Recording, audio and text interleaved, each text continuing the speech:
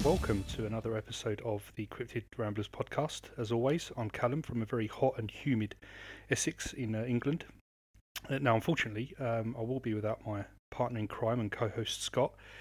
Sadly, he's fallen victim to the dreaded Rona. That's right, COVID-19. Um, so, in light of his absence, we'll be doing a slightly different episode this time.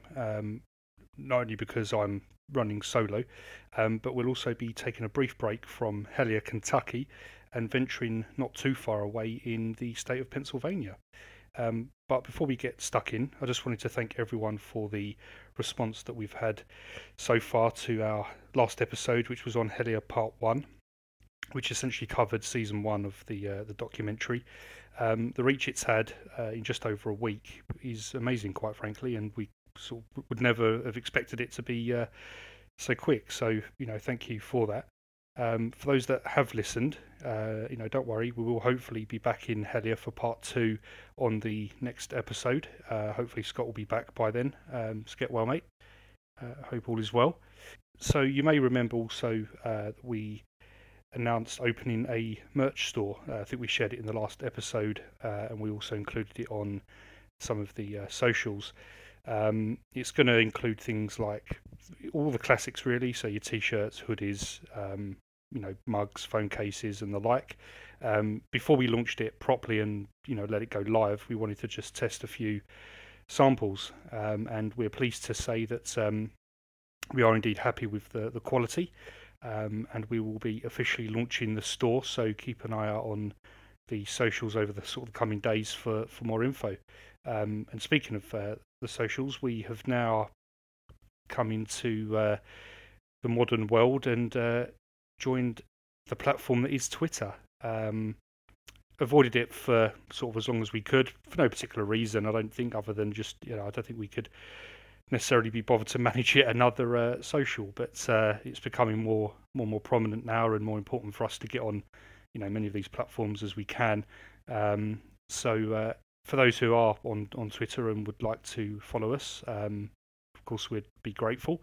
And our handle, which is a bit difficult to remember, is at Cryptid Ramblers.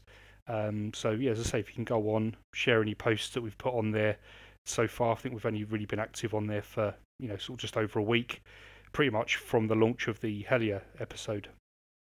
So yeah, if you could jump on there and show some love, that'd be great.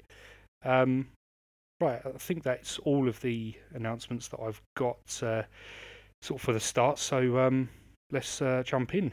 Now, as you probably would have seen from the thumbnail, I will be discussing the mystery surrounding the town of Centralia, Pennsylvania. It's not really a sort of conspiracy or cryptid-driven episode, this one, but I thought it was interesting nonetheless, and kind of wanted to share with you guys what I had essentially found. Now, for me, the real mystery kind of started with an article that I'd read that dates back to February 14th, 1981. Yeah, Valentine's Day, and this sort of first kind of introduction to the mystery occurred, and it involved a 12-year-old boy by the name of Todd Dombowski. He notices a sort of a smoke or gas coming from beneath the lawn in his grandmother's backyard.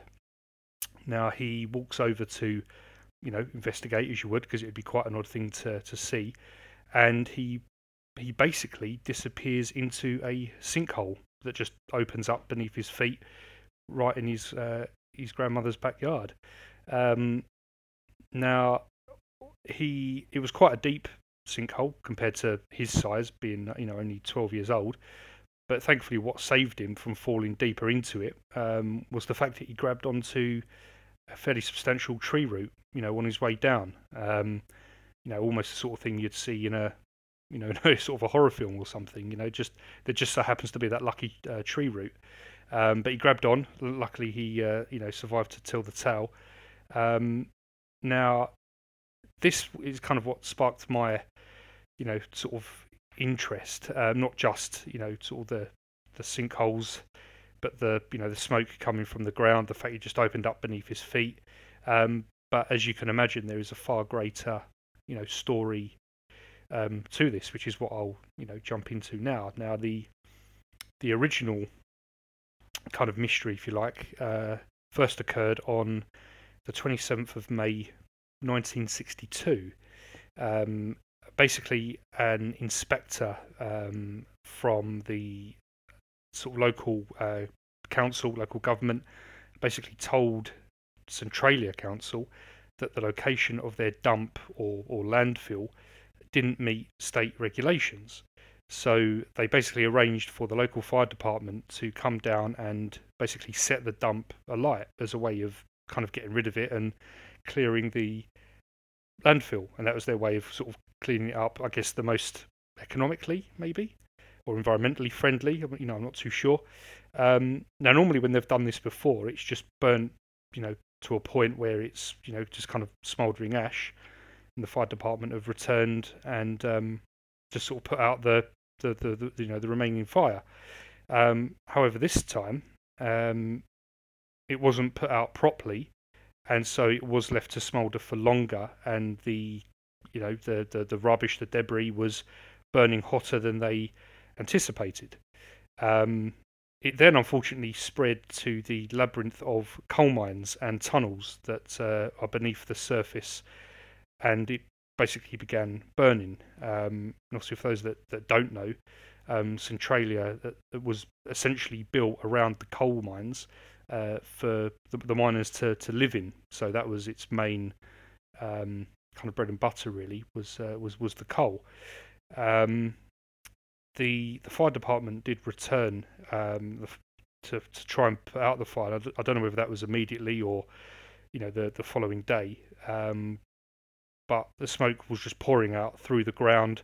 Red hot rocks were near the entrances to some of the mines, and they were just burning. If you imagine, I don't want a barbecue. Those hot kind of red coals before they go white. That's basically what was surrounding most of these mine entrances. And there, essentially over a period of around 20 years, the fire just kept burning and burning. The roads would get to temperatures of 900 degrees, which was Fahrenheit, which is what I assume because obviously it's happened in America. But whichever way you measure it, 900 degrees is going to be pretty bloody hot. Now, at this point, sort of 20 years on, the local residents have rightly sort of had enough and demanded that a town meeting was held to discuss how they're going to eventually try to put this 20-year-long fire out. And they were basically told by the local governors that it wouldn't be as easy as just putting it out. And they didn't really have a plan, or they didn't know how they were going to go about doing it. So after a fairly swift vote, the residents essentially decided that they would leave Centralia for their own safety. The government quite quickly agreed and determined that it wasn't safe for residents to stay because of the toxic gases that were being emitted from the ground, and this is through the grass, like what happened to Todd Dombowski. It's coming through the actual road. There's quite a famous route that goes through Centralia, Pennsylvania, Route 61, I believe. The road is cracking, and the smoke is kind of pouring through. It supposedly cost the government initially $1 million to move the initial number of residents from the area to towns pretty much on the outskirts. I think the majority of them went to towns that were up in the mountains that kind of bordered Centralia. The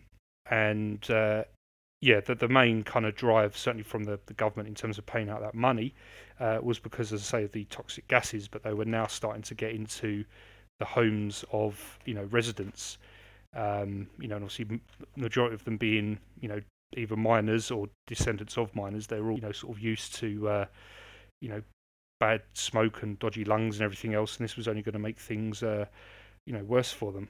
So yeah, residents moved, businesses were forced to close, and after a while, conveniently enough, the government then bought the land. Um, they say as a way to prevent people from being able to basically come in back into the town and repopulate, you know, their houses, or for new people to move in once they see that there are houses, sort of available. Um, it was also done because they didn't believe the fire would ever be put out. So it's basically been bought up as kind of dead land, really, and sort of a no-go area. As you can imagine, um, it's not really set up as a tourist destination, but because of the sheer mystery of what happened and why it still burns, um, you know, people, mostly kind of urban explorers, do kind of venture there, but it is against uh, their own better judgment, I suppose, because they are warned from entering, especially without the right breathing apparatus. Now, following on from that, I guess one of the main sort of conspiracies, certainly within the town of Centralia, is that the fire was left burning deliberately so the government could then buy the land back cheap, once everyone had been sort of forced out of their homes. And this was because the coal in the mines was seen as very valuable, and they didn't want the miners that lived there and other businesses within the town to essentially get their hands on it. Um, in spite of that, many businesses and entrepreneurs wanted to apply for licenses to give them the right to basically dig holes and mine the coal, that was valuable and usable. Um, so once they'd bought the land, the government then made sure that the town was deemed uninhabitable, um, and therefore they remained in control of both the land and the mines themselves. So you know nothing's really kind of been proven. I've seen a lot of kind of counteracting articles or arguments, to say that there is no real truth in that conspiracy, and that's mostly been created by sort of disgruntled residents, because they've actually deemed that if there's any coal left down there, that is usable, um, it's not really going to hold much value because it would have been, you know, tarnished or, affected some way by the fire that still burns to this day. So it's conflicting arguments, but you can see why the residents would come to that conclusion. It's not the first time that a government has put their constituents or their residents deliberately in harm's way, for their own for their own gain. What the world's going through at the moment, kind of springs to mind. um, Getting a little political there for you. Now, to this day, as I say, the fire is still burning beneath the town of Centralia, Pennsylvania, and they still can't figure out why it is still going and why it won't stop. Of course, they've tried, but again, part of the conspiracy is that the residents feel that they're deliberately failing these attempts to put it out because they basically don't want to extinguish it. And as I say, every attempt so far has been thwarted for one reason or another. They've dug holes at various points around the mines. Obviously, as soon as they've done that, it's given them access to more oxygen. Therefore, the fire has been fueled. It's also then provided another channel for it to spread even further. So they've actually made it, kind of worse. So again, you could see why they would think it was, deliberate.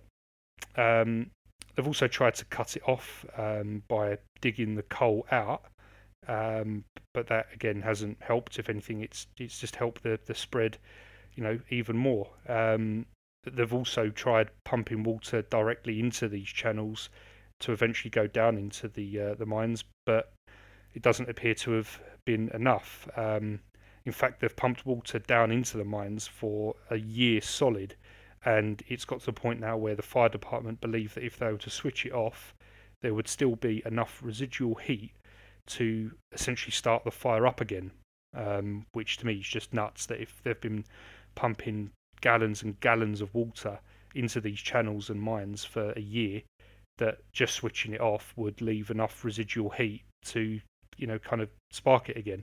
Now, whether this feeds into the conspiracy and it's just them saying that, You know, I don't really know. I can't see how it would affect it, but you know, I suppose you never know.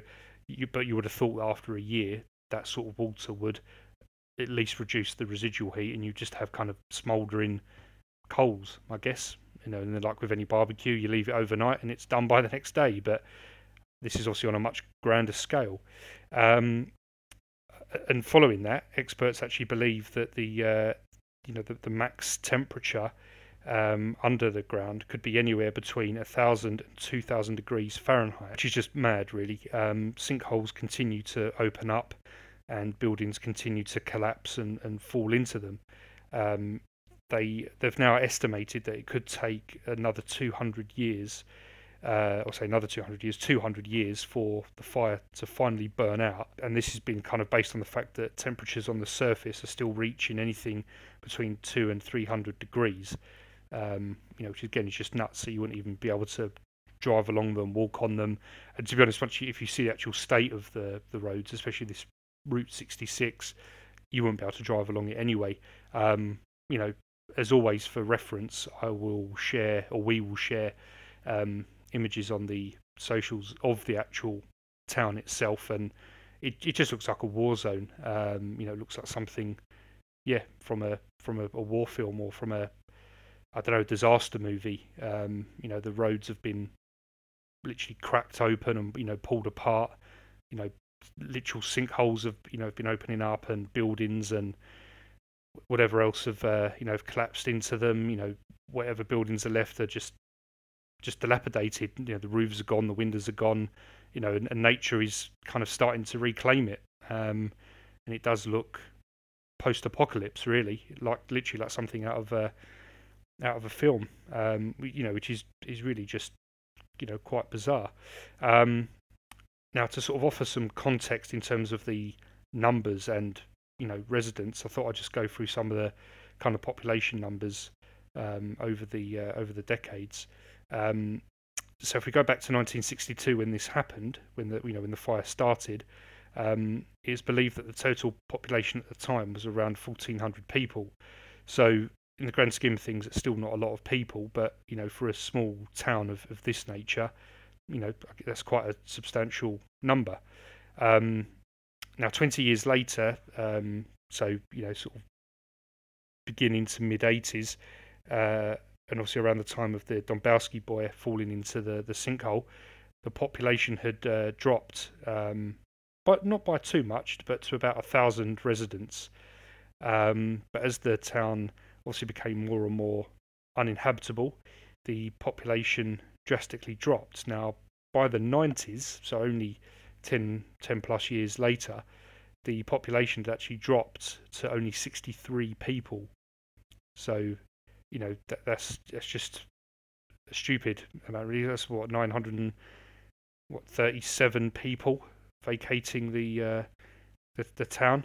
Now, presumably, this would have been part of the part of the government's plan to kind of ship them all out and send them to these neighbouring towns, you know, in the sort of the mountains and you know, sort of further afield. Now, interestingly, a census was actually taken back in 2010. I think that was the last one to be done as well. And it was recorded that there were only 10 people remaining in the town of Centralia, and this consisted of only 5 houses that were left, you know, standing. Now, when they sold the properties, bought the properties back off the residents, like I say, most of them went into neighbouring towns, including those that were up in, you know, the mountains. So they were still not, you know, kind of too far, but you know, business had died. Also, the coal mines had been discontinued, and there wasn't anything there for people anymore. The life and soul of the town, you know, had been it had been literally killed, you know, and taken out of it. So, you know, you do wonder, you know, what were these people, you know, supposed to do, really. It's quite harrowing, actually, when you look at the photos that, you know, people were driven out of their homes by, you know, a fairly inexplicable event, and one that's seemingly been just allowed to happen and kind of just left, really. So it is bizarre when you see the photos. And as I say, we'll post those on the socials in sort of the coming days, or sorry, from next week when we actually launch the episode. For anyone that may have an inkling from the thumbnail, there was some obvious inspiration on our part, and that was we've actually used obviously the sign from the popular film adaptation of the gaming franchise Silent Hill. Now, as you can probably imagine, if you haven't guessed already, Centralia was used as the influence for basically the set that the film was based upon. And obviously, the town of Silent Hill in the game is actually based in good old West Virginia. So there you go. It's just taken a shy of 22 minutes to mention good old West Virginia. But obviously, the film was originally obviously based from the gaming franchise itself. But for the town, in terms of the aesthetics and the fact that there's this kind of fire burning beneath the town and whatever, that was directly taken from Centralia. It's been noted that the screenwriter of the film, Roger Avery, I believe his name was, actually visited the town and actually used some of the external shots for the film. A lot of the actual scenes around the town was actually filmed in and around West Virginia itself, but for like the approach up to Silent Hill, and like I say, some of the sort of the aerial drone shots, that was actually Centralia. So if you happen to listen to this and then watch the film at any point, keep an eye out, because you might sort of see where the influences come from. Failing that, you might see from the socials that there are some definite sort of comparisons. So when I heard that, that was another one of the things that kind of got me on the path of this sort of mystery, to think that it actually happened, and it's not that anyone's taken real life events and twisted it. This actually happened. People were actually driven out of their homes, and businesses were closed, and whatever else. So obviously from there, I did then want to sort of dive into the more of the kind of weird and wonderful, the paranormal, of course, and to see whether there were any those sort of links, or any of those stories. Now, I found a few, the type of things that you would expect to find, nothing overly kind of compelling, nothing really like that. But generally, the opinion is, and I think this is mostly with local residents, that Centralia essentially became, a gateway to hell. Unnatural fires and heat and smoke, emitting from the ground. Sinkholes opening up, swallowing people, buildings, and the landscape. It's also disturbed graveyards, which comes up in one of the paranormal stories that I did find. But the bodies have sort of been reclaimed, as people are saying, and a lot of them have disappeared into these sort of sinkholes. So they're saying that where the dead have been disturbed and they lay in unrest, that's kind of sparked certain sightings and stuff, which you would expect from any sort of graveyard, really. So I don't think that necessarily adds any weight, but I thought they were interesting nonetheless. But in 1998, on a visit to the town, Ruth Edison, along with a friend, swore that they saw two miners emerging from the smoke that was coming out of one of the large sinkholes that sat just behind the town's graveyard. Now, they walked the two miners, walked a short distance before dematerializing along with the smoke itself, and that was it. That was kind of the extent of the encounter. But the fact that the sinkhole had opened up behind the graveyard, the fact that miners would have died in the town. Now they didn't die as a direct result of the mine fires. Obviously, being miners, smoke inhalation and whatever else over time, that's probably what got them. So the fact that they saw these apparitions of miners isn't particularly unsurprising, to be honest. But it is also worth noting, actually, that from what I could see, certainly online, there are no deaths directly attributed to the mine fires or the fire that still burns within the town. So there's no direct accident linked to that. So I think that's quite sort of important to to note. Now on the next one, which is a little bit more involved, the year and date of the visit is unknown, but it involves a Scot sailor and his friends, also again visiting Centralia. They wanted to visit the town and go to sort of particular landmarks that they had been made aware of through reading articles, much like what I think I did. It included Route 61, which I mentioned, something known as the Burning Hill, and the graveyard also. Um, Now the group had been there for a while. I think it was about an hour and a half in the encounter when they caught a whiff of a strong smell of smoke. Now they were in the graveyard at the time, checking out sort of tombstones and looking at names and dates and whatever else. So they then decided to follow the smell down a sort of unmade gravel road.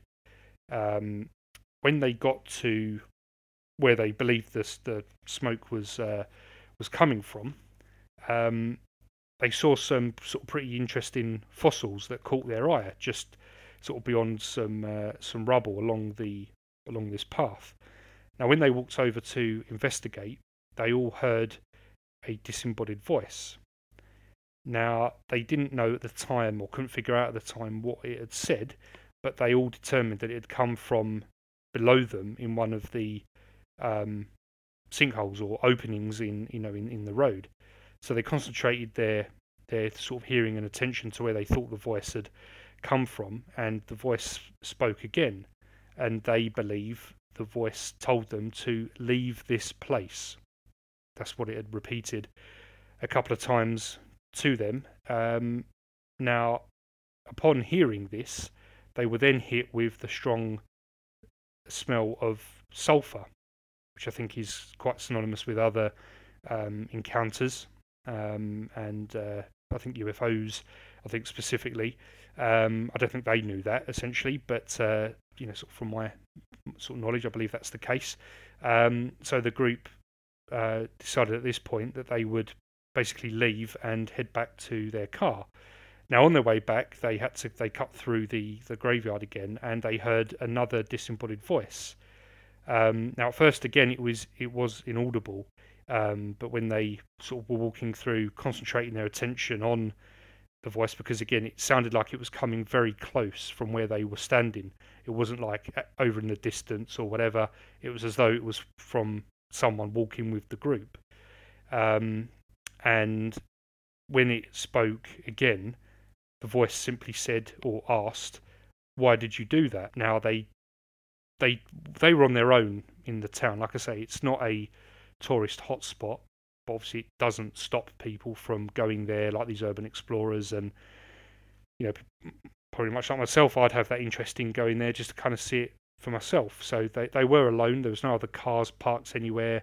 They didn't see anyone else within the town, and so they couldn't explain it, but it was freaky nonetheless. And so they decided to leave, which I think we can all agree is probably the fair thing to do in the in the circumstances. I probably wouldn't have stuck around after hearing two voices telling me different things, especially with one of them saying "leave this place." Obviously, not the type of friendly welcome you would want. They were probably the two most compelling that I found, and you'll probably agree there's not really much to them. They just sort of follow the main sort of tropes of ghost sightings or sort of interactions. Another one that I didn't write down, which I did read, involved a couple that again were on their own in the town. Didn't see any other cars and other people walking around, but they stopped there as they were passing through on their way to somewhere else. And they went into one of the abandoned houses. The male in the couple noted that on the way in he saw that a red number was sprayed on the front of the house. And now I've seen pictures of the town around the time that most of the residents upped and left, that the government had gone around and sprayed numbers on these homes. Now, I don't know whether it was because it was the number of the house, or whether they were spray painting on the number of residents that had left at that point. I couldn't really find a reference as to what it meant, but he felt that was significant to mention. But when they were exploring the second floor of the property, and I think it was a 3-story house, they heard footsteps coming from above them and down the staircase from the third floor to the second floor where they were. Now, the wife walked down to the end of the hallway, stood basically at the bottom of the stairs, expecting to, kind of meet someone else that was exploring, only to not see anyone. There was a bit of a pause in, kind of the footsteps. They then heard them again, but this time they were going down from the second floor down to the first, so the flight of stairs closer to the husband. When he popped his head around, he noticed that there was no one there, but they could distinctly hear someone walking on wood, because you've got to think at this point there wouldn't have been any, kind of carpet or, anything like that. So it was walking on the floorboards, obviously not necessarily expecting it or being used to that sort of thing. And again, as what most people would do, is they upped and left. They thought, sod this, and they left. Now that, like I say, they really were the only sort of real paranormal kind of goings on, which you could say would happen in any town. There wasn't anything directly linked to the mines, kind of themselves, but you could say that they were maybe from people that worked in the mines that died, and because their graves were, disturbed, have they now been kind of let loose amongst the, the town? That's certainly what local residents believe. But is that just a way of bringing people to the town and kind of putting it on the map? I don't know. They're not really going to get anything out of it, especially if they believe their conspiracy that, all the money is, going to the government. So, yeah. So again, that was, that was really, really sort of it. In terms of pop culture references, like I say, there was the, kind of the influence on the movie Silent Hill. I did watch an episode of a show called The Unexplained with William Shatner, which is on the History Channel. They actually covered Centralia and kind of how it happened, and the various sort of conspiracies and that kind of thing. So that was quite interesting to watch. And again, I'll share the link, but obviously it gives you guys an idea on. Well, it gives you a perspective of kind of what it looks like, because it's one thing, hearing me talk about it and using the film as a reference, but until you actually see it, it's hard to actually believe. And I mean, you may even seen some of the images on social media previously, because I'm sure it was an article that's been shared before. And it's remarkable, looking at it. The road looks like it's just been pulled up from, from the ground and just, dropped back down again. It's broken and cracked and split, and yeah, it looks mad.